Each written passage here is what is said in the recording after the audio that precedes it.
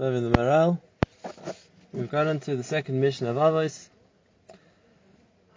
The mission says Shimon HaTzadik Haya Misharei Anshe Knesset Gdola. Shimon HaTzadik, was also the Kohen Gadol, was one of the Sherei, the remainders, the last of the Anshe Knesset Gdola. And the Maral is going to first elaborate on why that introduction was given to Shimon HaTzadik. In other words, you could be introduced to Shimon HaTzadik, just his name, or at least call him a member of the Anshe Knesset Gdola. Why Dafka the Sherei, the remainder, the survivor of the Anshe Knesset Gdola? As the Maral begins, Yesh Tishal Lama Hutzrach Lama Shaya Mishera Anshe Knesset Gdola. Why does it have to say he was one of those surviving Anshe Knesset Gdola? And because more simply, he was a member of the Anshe Knesset Gdola. And the Maral uses this to prove the Yisod he said before. And that is that the words of the Chachamim in Avos weren't just general ideas that came to them that they wanted to share with Klal Yisrael. Rather, each Mishnah, each Tana, what they said was specifically crafted for their generation based on what they felt that their generation needed, based on what they felt was lacking in their generation, and that's what they had to come to advise, to correct. And therefore, if the Anshe Knesset Gdola and Shimon HaTzadik, we're talking about the same generation, the same people, the same level, so why are they saying different things? And therefore, if you want to say something that Shimon HaTzadik said different to what the Anshe Knesset Gdola said, then it must be he's talking to a different audience. And therefore, we're going to see inside, the Maral explains that by telling us Shimon HaTzadik outlived the other Anshe Knesset Gdola. And therefore Shimon HaTzadik was speaking to the generation following the Anshe Knesset Gdola. When he said this mission, he wasn't speaking as one of the Anshe Knesset Gdola when the Anshe Knesset Gdola was still sitting, when they were still alive. Rather, this mission was said to Klal Yisrael in the capacity of Shimon HaTzadik in the generation following the Anshe Knesset Gdola. And therefore that dar was a different dar. And what that dar needed was different to what the dar beforehand needed. And therefore Shimon HaTzadik had a different message to give them. Says the Maral, this proves the explanation we gave. The instructions and the rebuke given by the Chachamim was tailor-made for their generation. Like we said,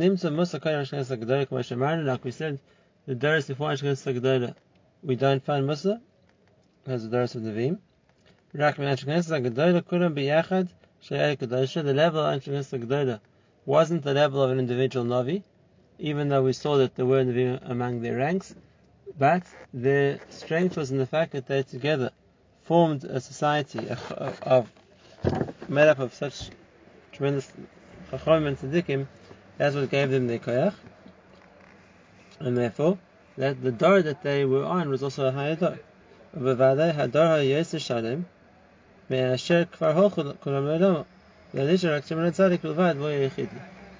therefore the dar of the Anshe Knesset Gdola together was definitely in a higher place than the dar following the Anshe Knesset Gdola, where all those Chachamim are no longer, and the only one surviving was Shimon HaTzadik. And that's why V'chein Pirush Rashi, Misheri Anshe Knesset Gdola is Miloshin Shiraim. Shiraim are those remaining. And therefore the time when Shimon HaTzadik was still alive, and the Anshe Knesset Gdola, the rest of them were not, it was like a new era, a new door. He was on his own, without all Anshe Knesset Gdola. And therefore it was like future generations, where there wasn't a group of Lamei Chachamim together, there was only one individual. The dar of the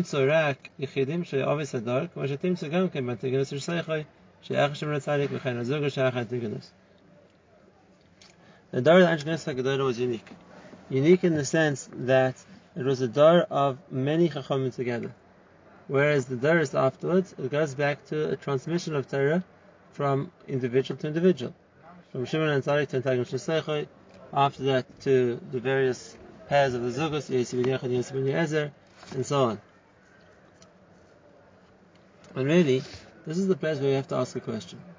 Because the Maharal himself taught us previously that the level of the Zkanim and the Nevi'im was such that one Navi or one Zokain would be the leader of the generation. He would be the link in the transmission of Torah, and he would transmit it to the next Navi or the next Zokain,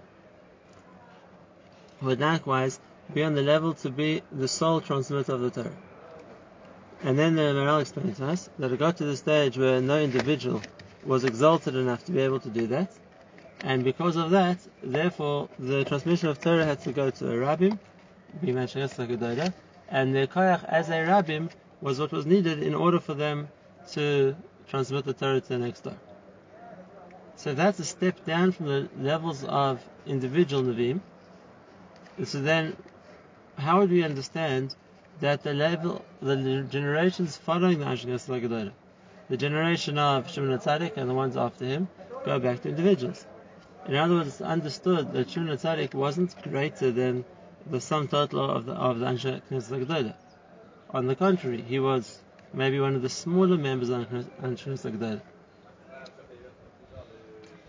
And if that's the case, if the Anshe Knesset HaGedolah were only able to transmit Torah as a Rabbim altogether, so how could Shimon HaTzadik be the next link who would transmit Torah as a Yachid? And the Maharal makes a point here, and he says that's what made it a different door. He says, which is a meeting, a convocation of many Gedolim together. Shimon HaTzadik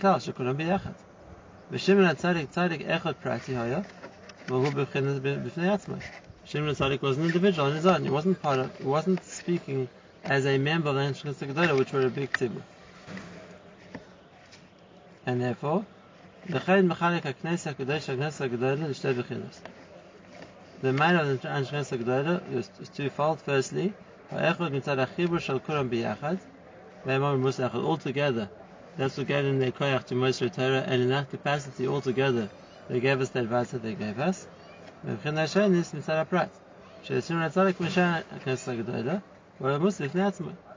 that, Shimon HaTzadik was the Yachid who succeeded Anshe Knesset HaGedolah at the helm of Klal Yisrael, and therefore the Musa he gives us to the door for the Anshe Knesset HaGedolah as the Yachid.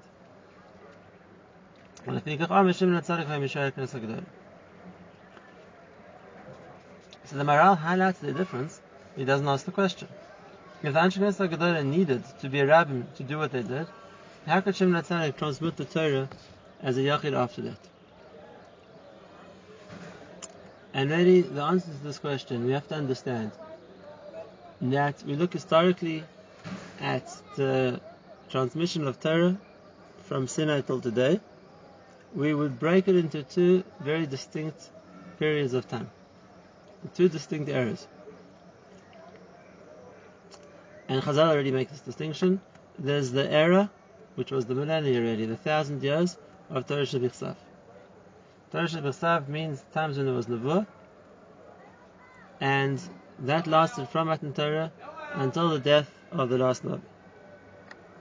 And then following that, there's a new era, an era of Torah Shebaal Peh. And that begins from Shimon HaTzadik until we're still there today. The difference between these two is those generations where there was Nevuah, so there was the ability for people to hear from Hashem directly. That's with Torah Shebichsav. Which means, of course, there was a transmission of Torah from Rebbe to Talmud at each level, but part of that level was that the Talmud would get to the level of being a Navi too. Or, as Maharal said, one of the Skalim, who would be the Chachma on a level greater than Nevi'im.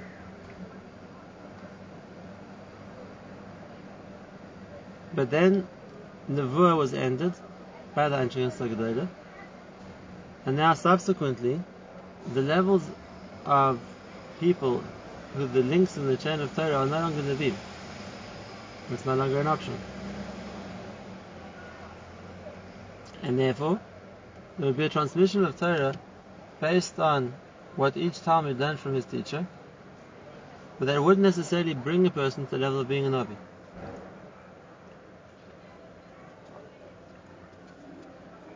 So we already see one big difference. In the levels of Nevi'im, the transmission of Torah was that the next link in the chain would also be a Navi. And they would also be on the level of perfection that was needed for a Navi, like we saw before. Whereas in the levels of transmission of Torah, post-Nevuah, when Nevuah was no longer an option, so we have to redefine what enabled somebody to be a link in the chain of Torah. The levels of Nevuah ended with Anshe Netzah Gedolah. That's where the Maral said that the stature of the individual went down, and therefore it was necessary that the Rabbim together would be the ones to transmit the Torah and Anshe Netzah Gedolah.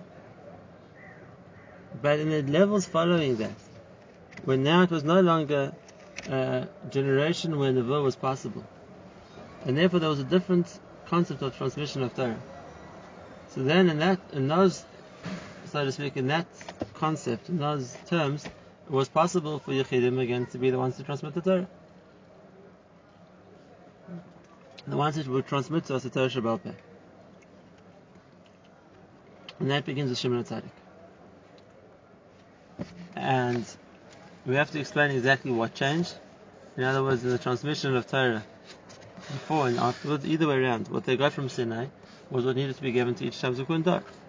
And transmission of Torah doesn't just mean the halachas, it also means the understanding of Torah, the depth of Torah, the Kabbalah of Torah, the Musar and Midas which come out of Torah. That's all part of the transmission of Torah.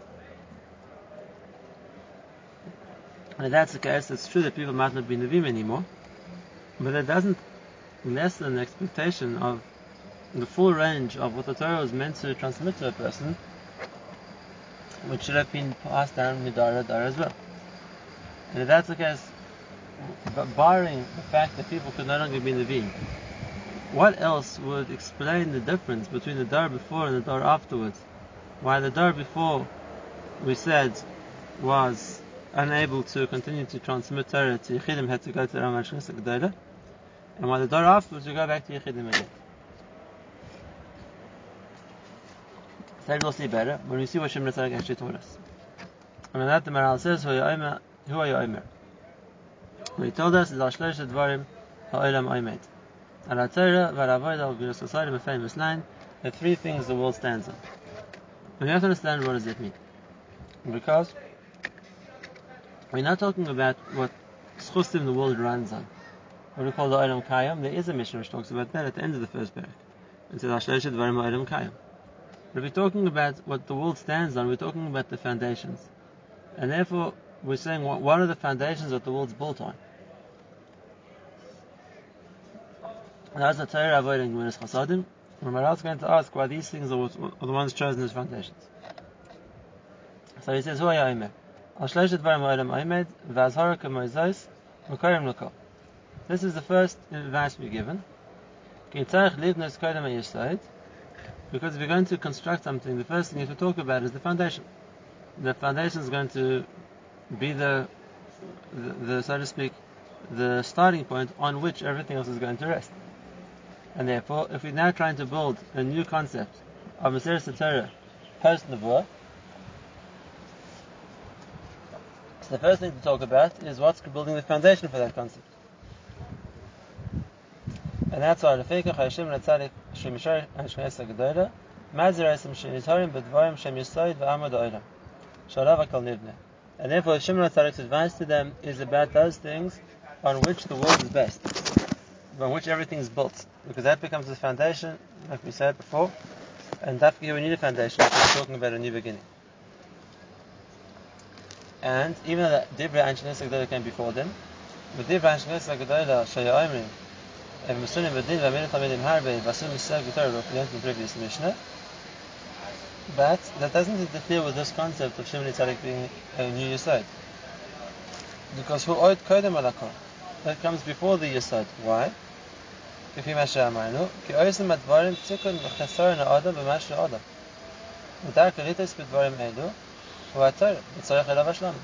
Because the advice that Antoninus Gedali gave us was how, as people, we meant to learn the Torah better. Whether it's practicing halacha, whether it's understanding the Torah, whether it's avoiding mistakes.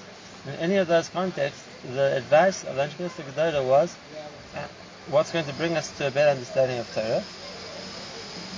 And we know that Torah precedes the world. And therefore, before we have Shimon HaTzadik's advice, and that is what's the foundation on which the world stands, we have to first explain the concept of what's going to improve our ability to learn Torah, because that precedes the construction of the world in spiritual terms. And so in Bas, we have to first work on our Torah learning before we come to understand what we're going to do to strengthen the foundations of the world here. And that's what the Maharal says.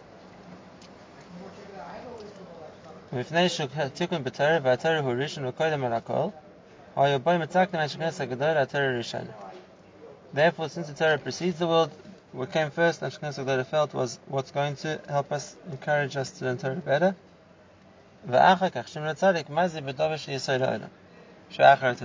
And only after that, Shimon HaTzadik can come along to give us advice about what's the foundation of the world, which is something subsequent to the Torah. We're going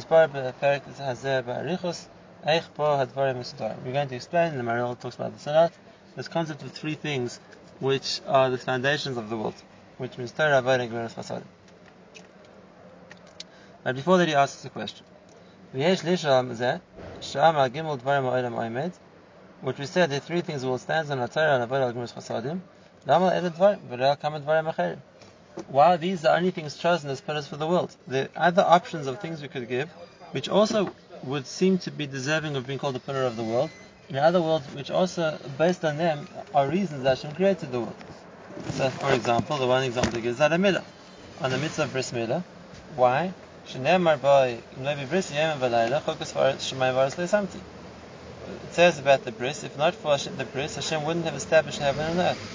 And if that's the case, if the world is created b'schus the bris, then we'd be able to say about the bris also, that it's a pillar on which the world stands. So why are we limiting it to three? And he says same thing in common dvarim sheyah olam adam. The other things too. He doesn't elaborate, but I would say another example is Shabbos. If the world is created for Shabbos, Sof Ma'aseh Machshavah Tchila, that was Hashem's intention in creating the world, then we should say the world rests on Shabbos as well. So why are we limiting the concepts on which the world rests just to these three things that Shimon HaTzadik brings in the mission? And therefore he says, V'hatzar shel Pirush HaMishnah Zois, and therefore you're going to offer an explanation for the Mishnah. Yesh Echad HaParish should explain, Kan Ibrahim Nivra B'Shvil Sheyesh B'Hem HaTov. V'im lo haya b'nimtzayim HaTov lo Nivra. And something is created in the world because of its ability to be good, or to do good, and that's what entitles it to existence. Something which isn't called tov, it doesn't deserve to exist. If something does exist, it's only because of the tov inside it, which means that it can do. And therefore, just like you're talking about every individual item, every nivra, every created element in the world is there because of its ability to do good. If that's the case, we're talking about the world, the universe as a whole. And if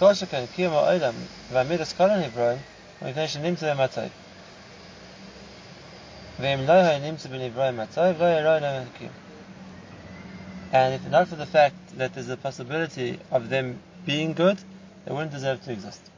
What does this mean? What's this concept of tov which he's talking about? And really we can go back a step and ask, what does tov mean? What makes something good? Good is subjective.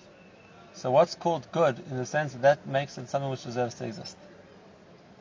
So I heard from Rabbi Moshe Shapiro Zichron Livracha that the concept of tov means something which is doing the tachlis Hashem intended it to do. Everything Hashem creates in the world, He creates with a plan in mind of what that entity is meant to be used for in the Bria, and the fact that something is fulfilling its purpose of what Hashem wanted it to do is the tov that it's there for. That's what's good for it. It's fulfilling its tafkid. It's doing the job Hashem wanted it to do. And therefore, something deserves to exist in terms of how is it doing what Hashem wanted it to do. That it deserves existence. And even if it's not doing what Hashem wanted it to do right now, but the fact that it still is able to do what Hashem wanted it to do in the future means it deserves to exist as well. Because it could still be at a later stage that it will have a plan, it will play the part that Hashem wants it to play in the Bria. And therefore, because of its connection to Tov, it still deserves existence. And really, this is a big part of the din of Rosh Hashanah. And that is when we say, what does Hashem decide on who deserves life in the coming year? What deserves to exist in the coming year? A big part of that cheshbon is it playing a role that Hashem wants it to play in the Bria? Because if it has a job in the Bria which Hashem wants it to do, and it's doing that, or it's going to do that, so then there's a reason for it. It's playing a function in the Bria. That makes it tov. And if chas v'shalom, it's not fulfilling its role in the Bria, or it's lost its ability to fulfill its role in the Bria, so then it's no longer tov. It no longer can do, or is able to do what Hashem wants it to do. And if that's the case, there's no longer a reason for it to exist. And therefore the Maral says that everything Hashem creates in the world, He sees is tov. What does it mean that it's tov? It doesn't just mean that it came out well. It was Hashem, the kiddo, it was formed the way Hashem wanted it to be formed. We take for granted. If Hashem wants something to be a certain way, it's going to be that way.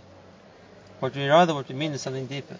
And what we mean when we say that everything in the world was created and it was tov, what we mean is it was able to do what Hashem wanted it to do. It was fashioned in such a way that it was now able to play the part it was meant to play in the Bria. And because of that it's tov, and because of that it deserves to exist.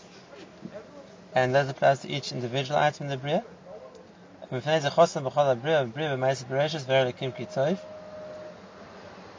And each individual thing is a bifrat, called Bria b'fnei. Every animal Hashem created, every plant, every tree, every species that there was in the world, each one Hashem sees it as having a function, and being able to do that function. That's what makes it tov.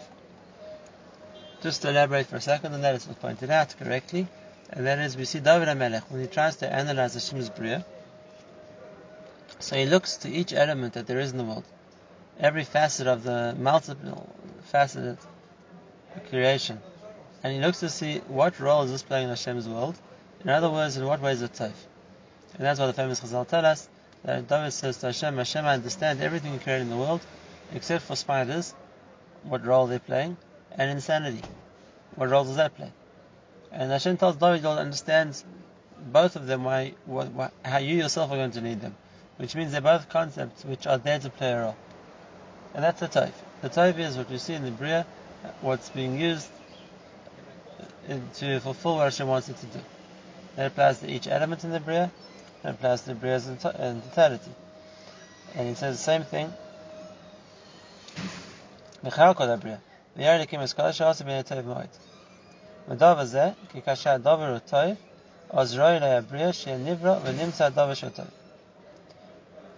that something deserves to exist because it's doing what Hashem wants it to do, and something in the converse. If something isn't doing what Hashem wants it to do, it's not called tov, then it doesn't deserve to exist. And this is the aside. We've said that many times. HaKadosh Baruch Hu doesn't dish out existence for free. Life is a koyach, and Hashem gives life for a return, for a reason why it's being given life. And the reason anything is given life is for the role that it's going to play in the Bria, or the way it's going to be tov. And HaKadosh Baruch Hu is Erech HaPayim. Hashem is prepared to wait.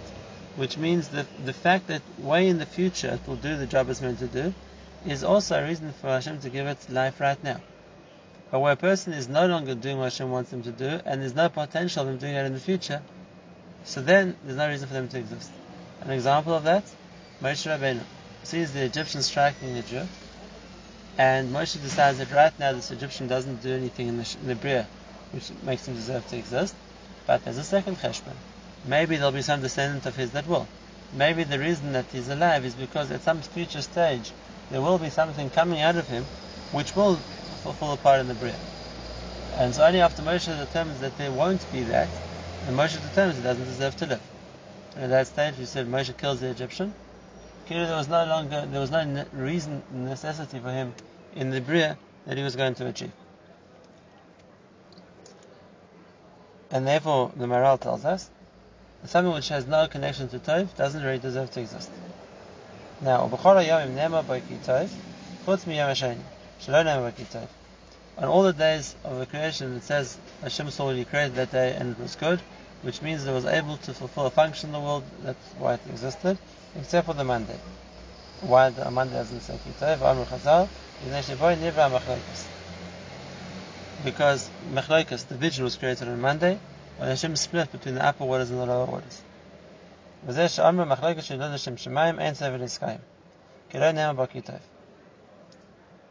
Machlokas is something which isn't good, and therefore is Ein Sofer Yisrael. It's not going to survive because it's not something which is a koyach which is good, so to speak, which is doing what Hashem wants in the world.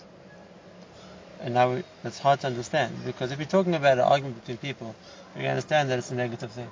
But if you're talking about the division Hashem makes between the upper and the lower waters, that's a good thing, and Hashem wants it to be there. If that's the case, why didn't it say Kitov about that? So the Maral explains,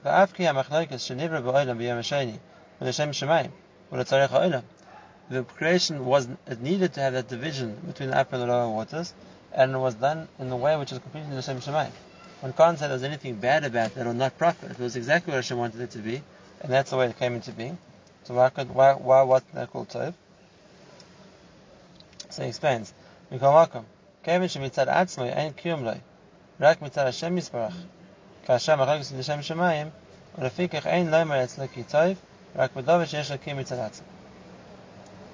here's the big principle. There's some things which are Tov, and there's some things which aren't Tov, but they can be used in a positive way. That doesn't make them good. Even if they're being used L'Shem Shemayim, it means one's using something which is bad L'Shem Shemayim. But it doesn't make it a good thing. The concept still isn't good. For example, it sounds strange to us, what does that mean?